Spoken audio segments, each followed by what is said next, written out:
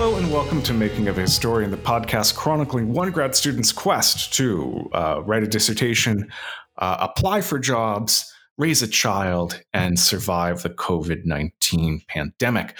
Today, I am very happy to introduce my longtime friend, Brendan McElmeel, who is a PhD candidate at the University of Washington and a historian of the Soviet Union and of comparative gender and sexuality. But Brendan and I'm also Brendan, so it might be a little confusing, and I'm also Brendan M. But this other historian, Brendan M., and I go way back. Brendan M., do you remember when you met me? Because I don't. I don't remember when we met. No, I don't remember when we met you specifically, but I remember early on we ran into each other at a bookstore, and you were buying a Braudel book. And I was very confused why someone would just pick up Braudel and read it. We're historians here, Brendan. When was this? Right. So this was many years ago, over 10. Was this 10 years ago now in South Korea? This was over 10 years ago, 2009, I think. Yeah. And this is when I learned that you were also an historian or an aspiring historian as well. So I wasn't an aspiring historian back then. I wanted to be a novelist. I was an aspiring novelist. I just kind of read history for fun. I think if you're reading the Annales School for fun, you're already an aspiring historian, whether you realize it or not. People have said that, but I mean, Braudel's great. It's a really, I don't understand why people like it's really fun to read Braudel. Everyone should. It's one of my big recommendations to my undergrads. But we bonded over, we read Das Kapital together and got drunk a lot while reading it together. Yes, which makes it go, especially those first couple chapters, makes them go much more easily, I think. I don't remember much about Das Kapital, so a firm friendship was forged. But you're not in South Korea and you're not in Washington. Where are you right now? Yeah, so I'm in Russia. I came here to do my PhD research last year, and I kind of got stuck during the pandemic. And so I'm still here, although I'm finally planning my trip back home. Wow. And how long have you been here? Over a year? Yeah. So I came in the beginning of April, and I've been here since then, April a year ago. Wow. And so your research is on sex in the Soviet Union. And I'm a little surprised because I'm in my mind, the 1960s, the 1970s, in America and Britain, is this colorful, tie-dyed orgy where people are listening to cool music and having free love and all that. But at the same time, my in my mind's eye in Russia, it's just this concrete brutalist monstrosity, where there isn't any sex. But that's my my naive view. But I know that people had to have sex. So I'm curious about this, but first tell us about the time period that we're dealing with. You've called it in conversations with me offline the Thaw. When is the Thaw? What is it? And what's the Soviet Union? Okay, yeah. So these are big questions, and this question of what is the Thaw, I think, makes more sense in the context of what the Soviet Union is more broadly. So this is the state that is formed on the rubble of the Russian Empire, which collapsed under the weight of World War I. And there was a brief, republic that kind of was created de facto after the abdication of the emperor in March 1917. By October, one of the more radical left groups, the Bolsheviks, stages a coup, which they call a revolution. And in their defense, they have pretty broad popular support. In the end, it seems. They're claiming to be defending the revolution against potential counter-revolution or just the intransigence of this provisional government. And they want all power to the Soviets, which is the Russian word for council. So during the uprising of the Industrial Revolution in February, they were just popular councils, first of factory workers, later of peasants and soldiers. And they basically said, these are the people who created the revolution. They're the ones who should have the authority. And then in the ensuing conflict, a civil war breaks out. And the Soviet Union is the state that comes out of that civil war, really. The pro-Bolshevik forces win that civil war, and they create the Soviet Union in 1922 as its ending. Okay, there's a little bit of confusion that I have about where exactly this is, because we talk about Russia, and I kind of know where that is. And then there's this other place called the Russian Empire. And then there's like the Soviet Union has a lot of places that aren't Russia. Just tell me a little bit about how that works. Yeah. So the Russian Empire is bigger than what Russia is today. It's stretched from in Europe, like East Central Europe, so Eastern Poland and Finland, Moldova and Ukraine were all part of the Russian Empire, and stretched across Eurasia to the Pacific Ocean, and in the south, as far south as the Central Asian republics like Kazakhstan, Kyrgyzstan, Tajikistan, Uzbekistan, and in the Caucasus, Georgia, Armenia. And this is a dumb question, but they don't speak Russian in all those countries, right? No, they don't speak Russian. They're not all one religion, right? There's Muslims and Buddhists and Orthodox Christians and Catholics and like shamanistic religions, like all mixed together. And they all, in theory, were held together by their relationship to the emperor in Petersburg. And so so just to set the stage, we have this Russian Empire ruled by an emperor, a czar, and then you have a big revolution, and the new state ruled by the Bolsheviks under like a communist ideal. Does it include all those different countries, or is it just Russia under a different name? Yeah. Yes. So, part of the revolutionary process was also these national revolutions. The idea of nationalism had been floating about in the empire for some time. And part of the Civil War was, not just one group against the other, but like multiple groups all fighting at each other at the same time. And some of these included national revolutions, including in Poland and Finland, which become their own countries. And in other places, like in Central Asia, a lot of local intellectuals are interested in national projects there.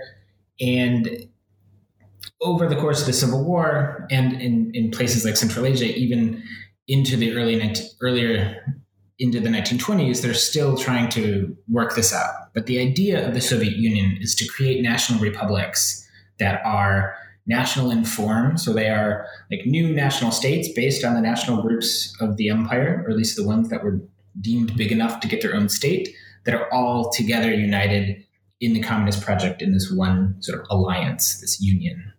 Okay.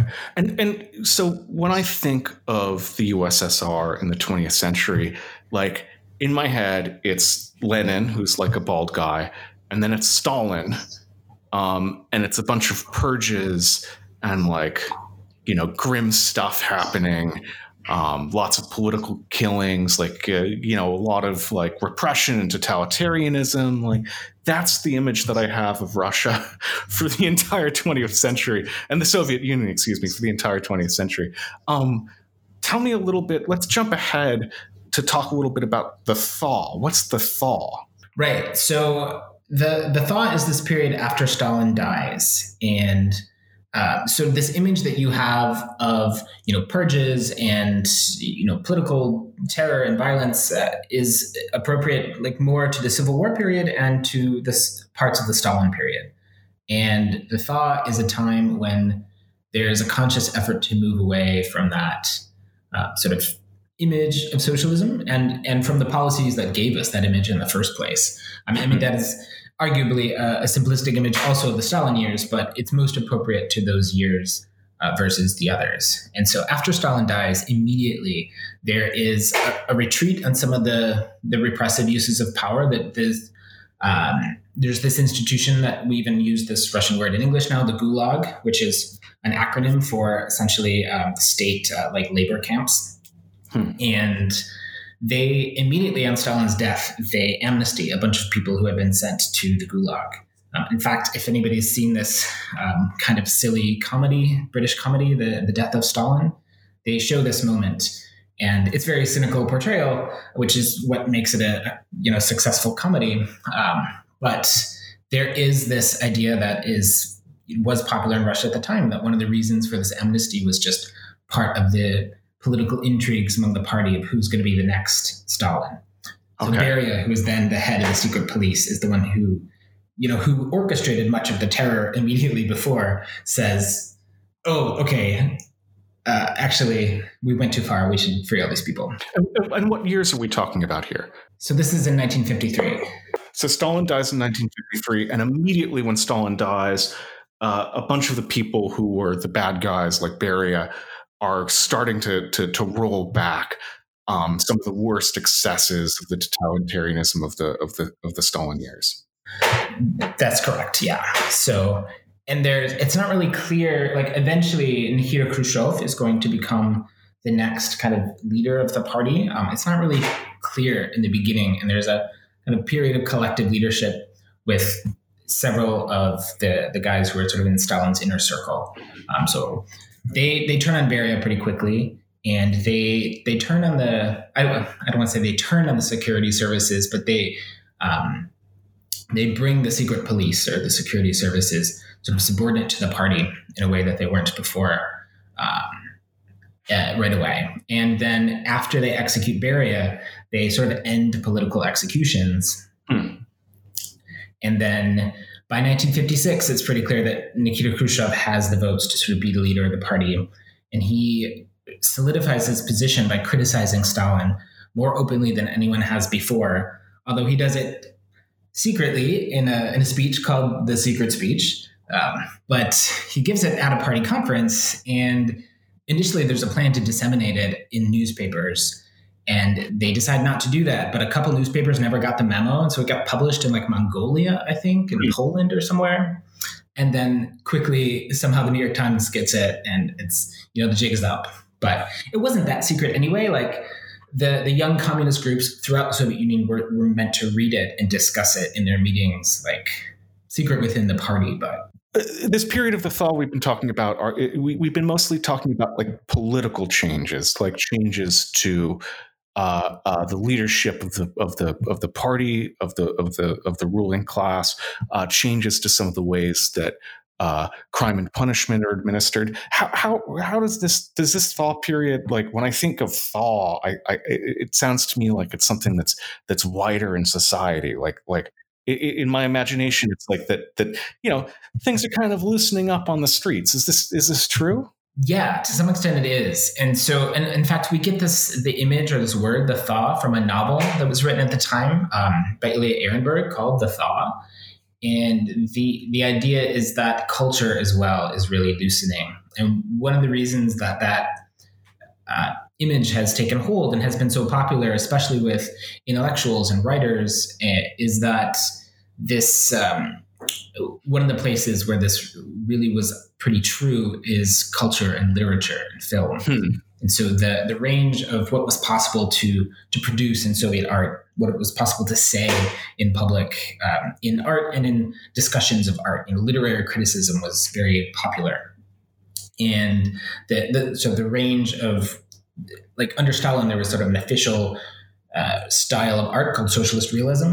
And the range of what you could call socialist realism, or how much you could criticize socialist realism, really opens up even in 1953. Like, months after Stalin's death, there's this lovely essay written by a film grad student named Olga Shmarova that's on those who do not love to talk about love. And it's all about how love in Stalin-era film is silly because the characters are too simplistic, and we need to talk more seriously about love.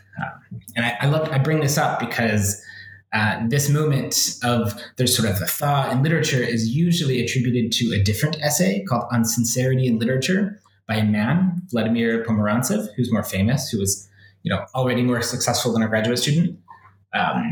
But Shmarova's essay was first by a few months. And they both are basically criticizing the silliness of this socialist realism, particularly in how it portrayed individuals without a lot of complexity inside.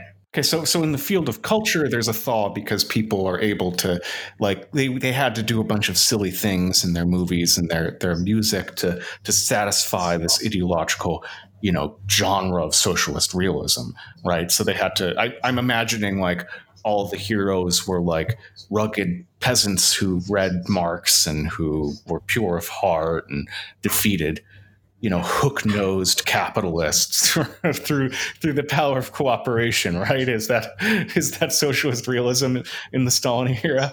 Yeah, there's a lot of that. And there's a lot of heroics. A lot of times the heroics, especially in the films, gets pretty brutal. There's a lot of people getting maimed and there's a really interesting book about this, about sort of the image of masculinity in a genre where the male hero often ends up like losing limbs by the end of it. And what does that mean? But yeah, I mean, essentially, you're right. It's like there's not a lot of complexity, especially in the portrayal of like the interhuman relationships in these films. But so what you're talking about isn't culture and it isn't politics. You're talking about everyday life. So tell me a little bit about how previous historians have looked at everyday life in the thaw. Did people think that everyday life was thawing as well? Did they just ignore it, or do they think it's just the same old concrete brutalist stuff that Brendan Mackey has in his imagination? Yeah, well, so the thaw was not just like on this realm of culture and politics, but also, or like sort of mixed in with that, is a lot of reforms to policies that affected people's everyday lives. In particular, there was a shift.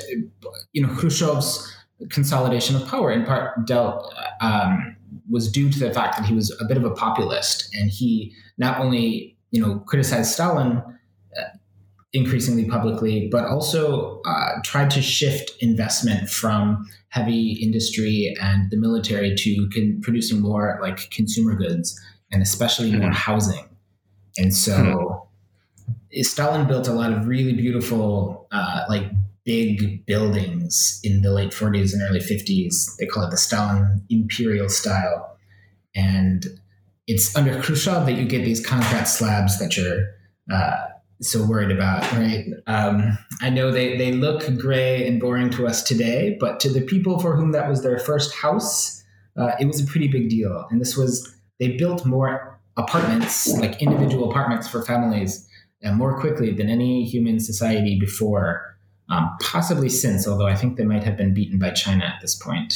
Okay, so part of the thaw is that you shift from big factories making big things like steel and boats and guns and railroads to changing the economy to make more consumer goods on the one hand, and particularly to build housing. And I love this example of what in my mind is representative of oppressive totalitarianism, the big concrete brutalist apartment building. But you're saying actually this is something that's a good for a lot of people that changes people's everyday lives. Like you have like the big gray apartment buildings are, modern, easy to maintain, easy to build, and you can build them big. And that means a lot of people are getting housing that previously they had to share. Is that correct?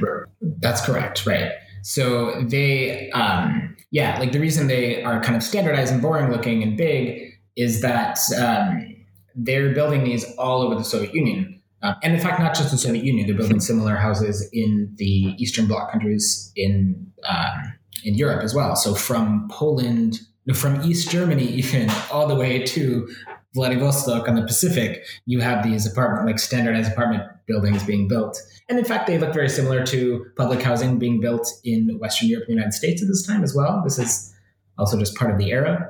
And it's about functionality. It's about building as many apartments as possible quickly.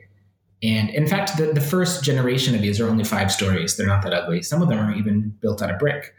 But the key is, they're the first individual houses for people who had previously been living in barracks, especially if they're living far from Moscow. And some of these towns where they're building steel in the 1930s, those towns sprung up very quickly because they needed towns and factories close to the mines where they're getting the ore.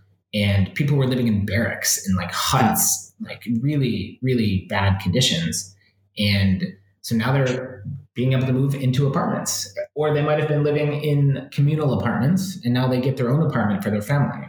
Yeah. This is still 1 or 2 rooms for the whole family, which could also be pretty cramped, but like say, it's a lot better than before when they had to share it with multiple families. So how have historians understood everyday life in this time period?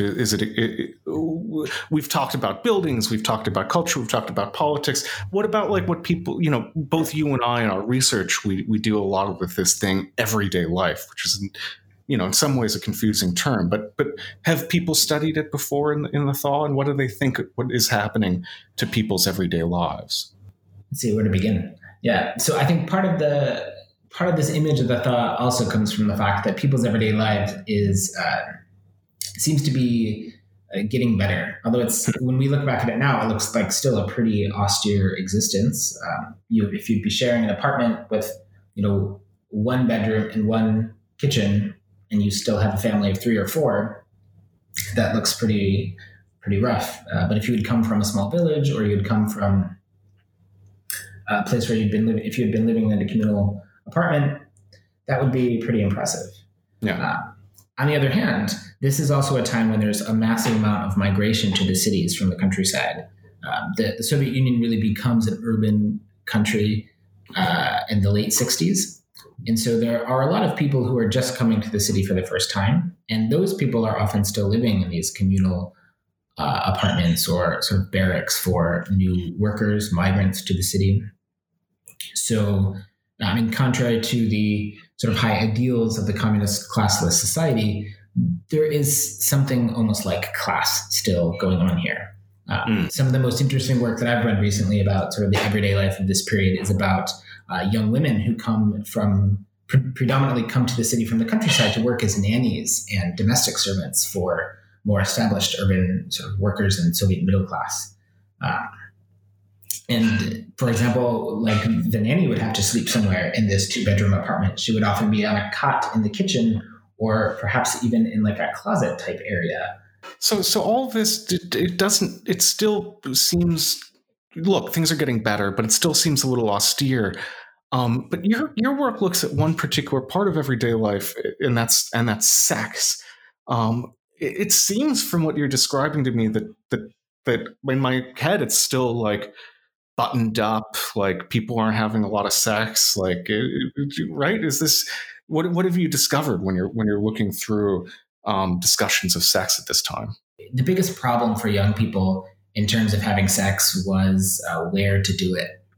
And yeah, because like if you still lived in a communal apartment, obviously that would be problematic. But also if you shared an apartment with your family and you didn't even have that many rooms, like it was very common for sort of a young man or a young woman to be sleeping like on a pull-out couch in the living room. And so, yeah, where would you take somebody? Yeah. Like in America, like I think one of the reasons why people have such a cult of the car is that the car for a teenager is their own personal space that is hidden away from the eyes of their family. And a lot of people have some of their first sexual experiences in cars.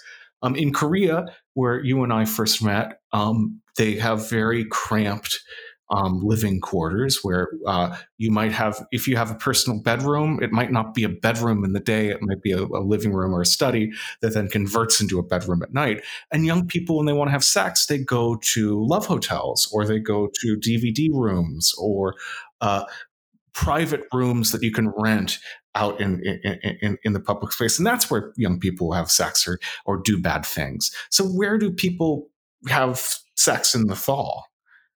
They can't do it in the communal houses.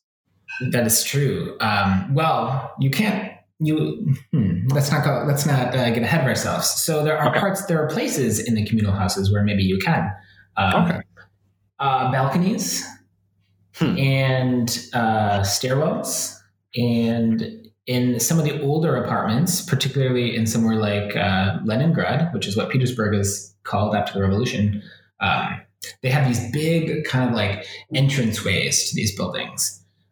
In Moscow has a lot of these. Any city that was fairly established before the revolution has these, like they've often turned these kind of big aristocratic buildings into communal or even single family apartments.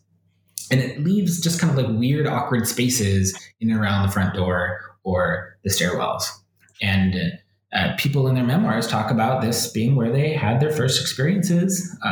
The Soviet film industry was still heavily censored. They're not going to show a lot of this directly, but you have a lot of really intimate conversations between young couples in these romantic films in the area happening on these stairwells.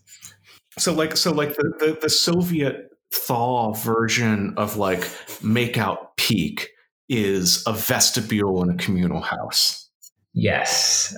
Basements. In like sex crime reports, I see a lot of concern about the basements. So the Soviet Union in the Thaw era has this culture of the dvor, which means like courtyard. So Soviet planning is deliberately designed to make people like, part of their community. And so a lot of these new houses are being built in an almost circular or square way, with a big courtyard in the middle where people are meant to hang out. And there's like maybe playground equipment or exercise equipment or just like a grassy area. Ideally, there should be sport equipment for like young people to be doing something, productive with their time. But if you look at the documents from the archive, what's actually happening here is young people are hanging out and drinking, and someone's playing a guitar, and it's noisy and annoying people. And often where these, drinking parties lead is people going off to find a place to have sex in a sort of dark area, in a vestibule, on a balcony. That's really fascinating. I just want to linger over that, because that's so different to the image that I had in my head. So there's these courtyards, these public spaces that, like, in brutalist public housing now, like, are just no-go zones that are filled with young people hanging out and like having fun and doing bad things. And then when they pair off, they go to these vestibules or to basements to make out. Yeah. And I would just caution you to say, like, I think a lot of party workers would agree with you that they are doing bad things. I'm not sure that they would themselves say that they were bad. Right. I mean, bad things and good, the good bad, the good kind of bad. Right. The 60s bad, right? Yeah, the 60s bad. So they're having their own like 60s moments in the courtyards and in the vestibules. Where else do people go to meet each other and to make out? Because it's one of those things like a lot of sex is always in some ways a little bit bad, but there's a problem because to make a family, you need to embark on this kind of dangerous, sometimes bad, difficult experience where you're like playing with a fire of sexual desire. But where's that happening in the Thaw besides these courtyards? Yeah. So, I mean, also and this is one of the things that I think is interesting that I don't have like statistically significant data on yet.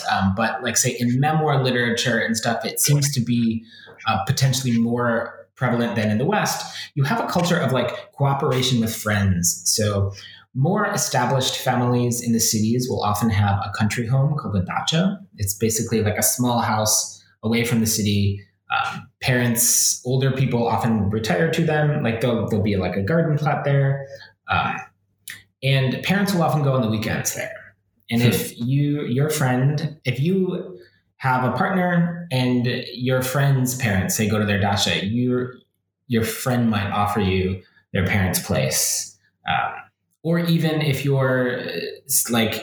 if your friend's parents are just gone for a few hours, they might offer you that place, and someone will keep a lookout and wait for someone to come home and like let you know that, oh, it's time, you gotta hurry up and get out. Or if you have a friend who, works in a construction site, they might be able to sort of help you out and help you find a place for a while. I mean, all this sounds like a little familiar to me from my high school years. Like, okay, yeah. Like somebody's parents are gone for the weekend. You have an illicit party, like, or somebody's parents are gone for the afternoon. You can hang out and do what you're gonna do in their backyard or someplace like that. Like this seems all very familiar. Right. And just in the Soviet period, the interesting thing about the Soviet sort of case is that it's not just for high school students, right? This is going well into adulthood. And in fact, There's a lovely film called Moscow Does Not Believe in Tears. And it shows a moment of this where a woman with an adult daughter she's a single mother, and she's falling in love with the man that she met on the train. Like they've been dating for a while, right? And there's a scene where they've clearly just had sex, and the daughter comes home earlier than they expected, and they've been on a cot in the living room. So they're very quickly trying to like put the cot back and make it a couch again. It was a pull-out bed, right? They're trying to make it a couch again before she walks in. It's like this comical scene. But you can imagine there's like some real, a lot of people might recognize that moment, right? Yeah, yeah. So it's not it's that everybody down from from teenagers up to 30 and 40-year olds, everybody has to play this kind of game of helping one another out to find spaces to have sex in. Right, right. Well, and so where do people meet each other? Like how do you get, like, I mean, it's the big question, like of teenage and young adult life. Like where where do you find receptive sexual partners, and how do you like act to get them to have sex with you in the Thaw? Is this changing as well? Right. It is. So the ideal, like what the party would like, is you should meet somebody at work and get to know them over time by working together, forming character together, and falling in love, and going after work and doing cultured activities together. Discussing how to make screws better. Like you're in a screw factory, you meet a pretty person who also works in the screw factory, and you bond over your devotion to make more screws and to improve your screw making skills. Yeah, or like that's how it begins. And then after work, you start hanging out, maybe reading a book together, going to a lecture together and discussing it afterward. And there are some people for whom that happened. There are also people who through... especially in the Thaw, there was an expectation of a lot of what they called civil society work. And this meant like working through the Komsomol, volunteering. And the Komsomol, by the way, is the Young Communist League. This is like your stepping stone to becoming a Communist Party member. And by this period, everybody is expected to really participate in the Komsomol. And if you don't, they ask why. When you apply to college, you should have some recommendations from the Komsomol, right? But this also involves a lot of trips. You might go on trips with other people of your age. You might go on camping trips. You go on volunteering trips. There's a huge push to get young people to go out and cultivate new lands. They call it the virgin lands. And there's all kinds of stories. They're encouraging stories of young people who have met on the virgin lands. Okay, this all sounds very virtuous. Like it sounds very like, and it does. Like I know that sex isn't bad, but like it's it's sometimes, especially when you're a teenager, a little bit more exciting when it's bad. Like was there other ways to meet people, like than to go on the Soviet youth group camping trip to to start a potato plot in Kazakhstan? Well, I would hesitate to say that everybody who was going on those trips was behaving virtuously there. There's all kinds of complaints of the trouble that they get into in these trips, believe me, and the way that they've corrupted the rural youth. Okay, so it's like, I'm imagining it's like a 1960s sex comedy, like where there's, they have to plan a party, and the Komsomol boss, it has to be kept in the dark. Okay. Or the Komsomol boss in a small town, there's only a handful of those guys. They all know each other. Like they very well might be in on this. Okay. Probably put this up above later. But so a little bit closer to home, the Komsomol, or just like the local factories often, they all have these cultural institutions as part of them, like these clubs that are, again, they exist for a very virtuous purpose of encouraging cultured leisure. That like dance lessons and organized dances are considered a good way to spend your time, much better than drinking in the dvor, right?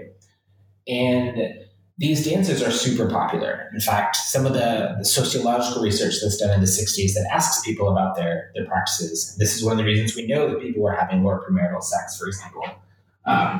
Also asks people why they got married, or asked married couples where they met each other.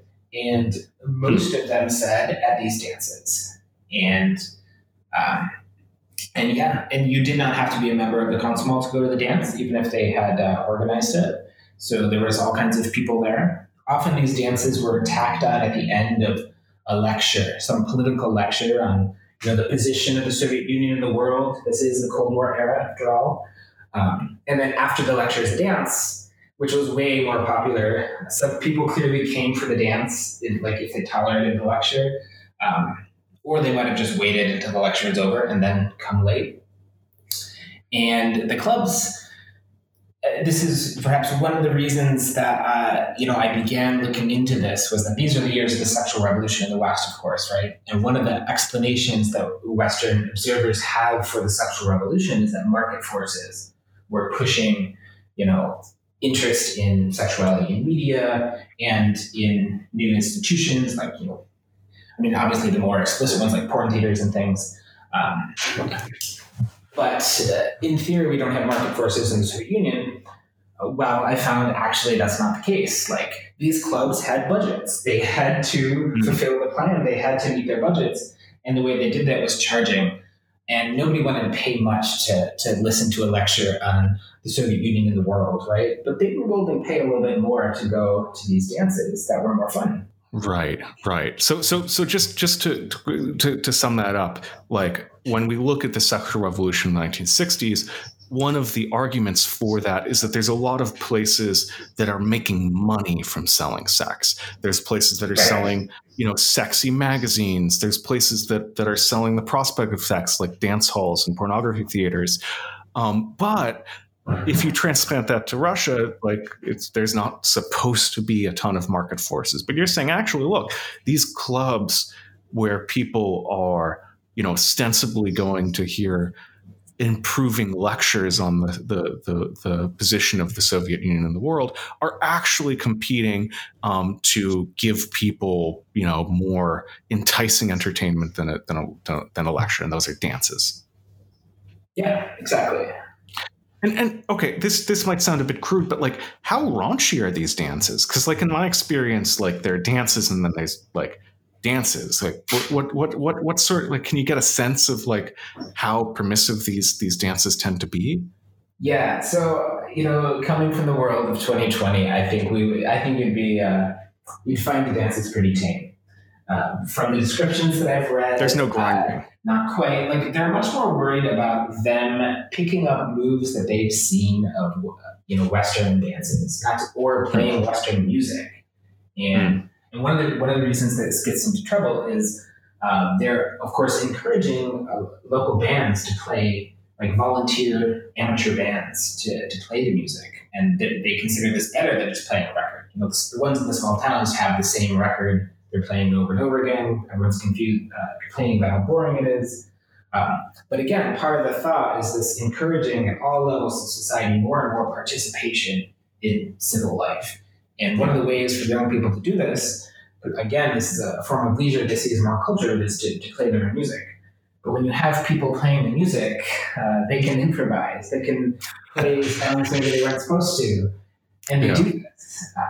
And people love it. Like, they love early in the Thaw, even before the Thaw, in the Stalin years, like the tango and the foxtrot were kind of verboten. They were seen as Western and decadent. But by the early Thaw, the sources that I'm reading are saying that even quite far from Moscow and the Ural Mountains, people expect to hear this kind of music and do these dances all the time. And the kind of dances that I see sort of conservatives complaining about sound kind of like, if you think about the 60s, like this boogie woogie and stuff, just like flailing your arms too much, like in motions they seem is not controlled enough, sort of giving way to your passions, stuff like that. Okay, so they're having dances and they're listening to garage bands and they're dancing with a little bit too much vigor. How do we know that these are sexual places? Like, how do we know that? And is that new? Yeah, so a lot of the dances in the Stalin era were not specific to couples. There was a lot of like folk dancing, a lot of group, sort of collective folk dancing. It was a lot more structured and organized, and there were always sort of these supervisors called educators. I guess that's the word for it. Not teachers, but educators. Like, they have this impossible to translate word, Vaspitание. It means like moral education, like Bildung in German. And it's all over the place in the Thaw. The idea is to cultivate or to sort of educate morally the people, even adults, to be proper communists. Like, that's how we're going to get to communism. But yeah, I get the impression that over time in the Thaw, especially in these clubs where they really wanted to make the money, like, the educators were encouraged to step back the supervisory role a little bit. And then people told us in surveys, even at the time, that this is where they met partners. Or police, there's a lot of correspondence in the early 60s that I've read between the Komsomol and organs of the police or the prosecutor's office about youth crime. And they're very concerned about. A lot of times, young men in particular will drink before the dance to get the courage to ask young ladies to dance. And this leads to all kinds of mayhem. And by mayhem, I mean drunk guys showing up. And, the proper Soviet lady was expected to refuse to dance or even socialize with somebody who had been drinking. That is not always how it worked out. Often those guys were happier and more interesting, and as a result, found the attention of young ladies more easily. I mean, it worked. So they're getting the courage beforehand worked. But so, Brendan, what's striking to me is how familiar this story sounds. You have dances, you have back rooms, you have like an easing up of polite morality around sex amongst the young. What does this tell us about, how does this change how we see the Soviet Union? Or like, is this still Soviet? Is this just a story of the world liberalizing its sexual mores all at once? Or is there still something particularly like distinctive about how this is happening in the Soviet Union? Right. So I should show my cards a little bit here and admit that part of what I'm trying to do as a historian is to show people, especially to show my potential future undergrads, that the Soviet Union is not that different, and certainly not that sort of evil as a place. These were not people who were out to get us as Americans. They were mostly people trying to live their lives. I think that even, or perhaps more so today than even 10 years ago or so, this is a message that still needs to reach parts of the American public. So that's kind of on one side. But on the other side, there are some things that are uniquely Soviet about this. I think the material and cultural sort of conditions of possibility for this loosening, or for these particular sites of like new opportunities for young people to explore their intimate lives, were different. The problem of private space that we talked about, the relative poverty, this led to it sounds to me like people's friends were a little bit more involved in their friends' love lives, certainly than sort of when we were teenagers and young adults. I think perhaps maybe our parents' generation might have experienced something similar. Not everybody had a car in the 50s. That was actually a bit of a privilege, and I imagine I should. Looking at like Beth Bailey has a great book about this, Sex in the Heartland, about the sexual revolution, not in the big cities and among the super wealthy, but in other parts of America. I lost my train of thought. Where it's going? Oh yeah, what is uniquely Soviet about it? So the emphasis on cultured leisure as well. So like a lot of these opportunities that people are getting in the Komsomol dances and stuff, I think comes from the real heavy emphasis on culture with a capital C. And young people are expected to, after work, you're supposed to study and do, good hobbies, play music, go dancing, stuff like that. And this encourages people to actually think and talk a lot about love. A lot of these books they're encouraged to read are about love. And these dances, of course, are places where people are meeting, and they're they seem to be encouraging that. Yeah, so there's a sense that the sexual revolution in America, in some ways, is hedonistic, it's materialistic, it's frivolous, it is something that's purely the body. And so you're saying that one of the ways that this is different is that there's this focus on culture. The fact that people are meeting at dances that precede a lecture is not just window dressing, that there's that this kind of changes the valence of what sex is, that there's kind of like a seriousness to it, or like an artistic appreciation to it. Is that like, also, this is also my naive, stereotype in my head, but I imagine like Russian people getting drunk and having, doing their bad things, but also like having long Dostoevskian debates about the nature of love. Is this what you're talking about? Yes. And that is happening. And I want to come back to this question of hedonism and the sexual revolution in America as well. Yeah. But staying up all night and debating love is is definitely happening. In fact, I'm one of the sources that I'm working with now, like scrambling to work with while I have a little bit of time before I have to leave Russia, is letters that people wrote to Molodaya Guardia, which is one of the Komsomol journals. It's a literary journal. And people wrote letters. And admittedly, we have to be serious about who these people are. Right? These are people who are really getting the message. These are people who are involved enough in kind of communist life as the party would like them to be, that they're writing a literary journal about their reading experience.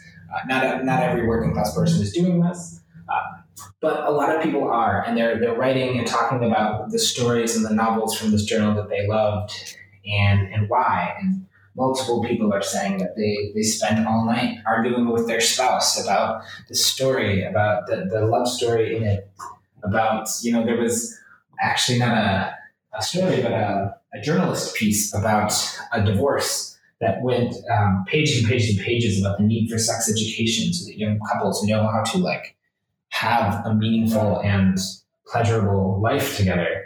And some couple in Norilsk, which is this town in the Arctic that just exists to mine nickel, wrote how that they stayed up all night arguing about this story. Wow. I mean, that is so different to my view of the concrete brutalist USSR. So you have a couple in this Arctic nickel mining town who together read a journalistic article about sex education, spend all night arguing about it, and then write a letter into a literary magazine in which they describe their argument. And thank them for publishing that, for encouraging them to become closer this way.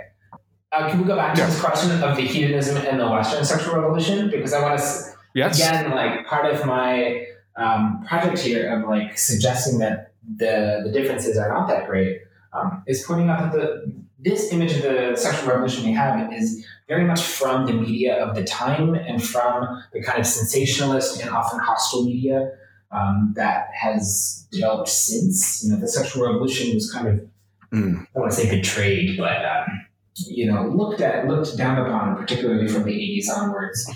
And this presentation of it is about sort of hedonism in the negative sense is really something that comes from its cultural, its conservative critics, or just kind of people who felt kind of above it. And this is certainly the way that the Soviets looked at it. The Soviets were reading the Western press and had a lot to say about the licentiousness of capitalism. But I think for most people, and again, to plug Beth Bailey's book, I think this is an argument of hers that I'm stealing from a bit here. For most people, what it really meant was simply the right to serial monogamy without judgment, the right to engage to have sex with someone you love, whether you're married yet or not, and to perhaps break up and date somebody else afterwards, and especially if you're a woman, not be assumed to be slut, essentially, because you've had sex before. That's something that I think most people in the sort of Western Europe and US now expect of a partner, so that they probably have, if you meet someone in their 20s, they probably had sex before, and that's not something to be worried about. In the 50s, that was, especially for a woman, not an assumption to be easily made. And this is really what comes out of the sexual revolution in the West. It's largely what comes out of this period in the Soviet Union as well. Great. Fantastic. Well, thank you so much for joining me, Brendan McElmeel. And thank you to everybody who listens. Thank you to Duncan Barton, who made our images, and Jonathan Lear, who made our music. If you like the show, rate and review us on iTunes, share us on social media, tell your in-laws or people who are related to your serial monogamist of choice, because they seem to like the show. Join us next week where we'll be talking about feminism and parenting in the 20th century. Speak to you then.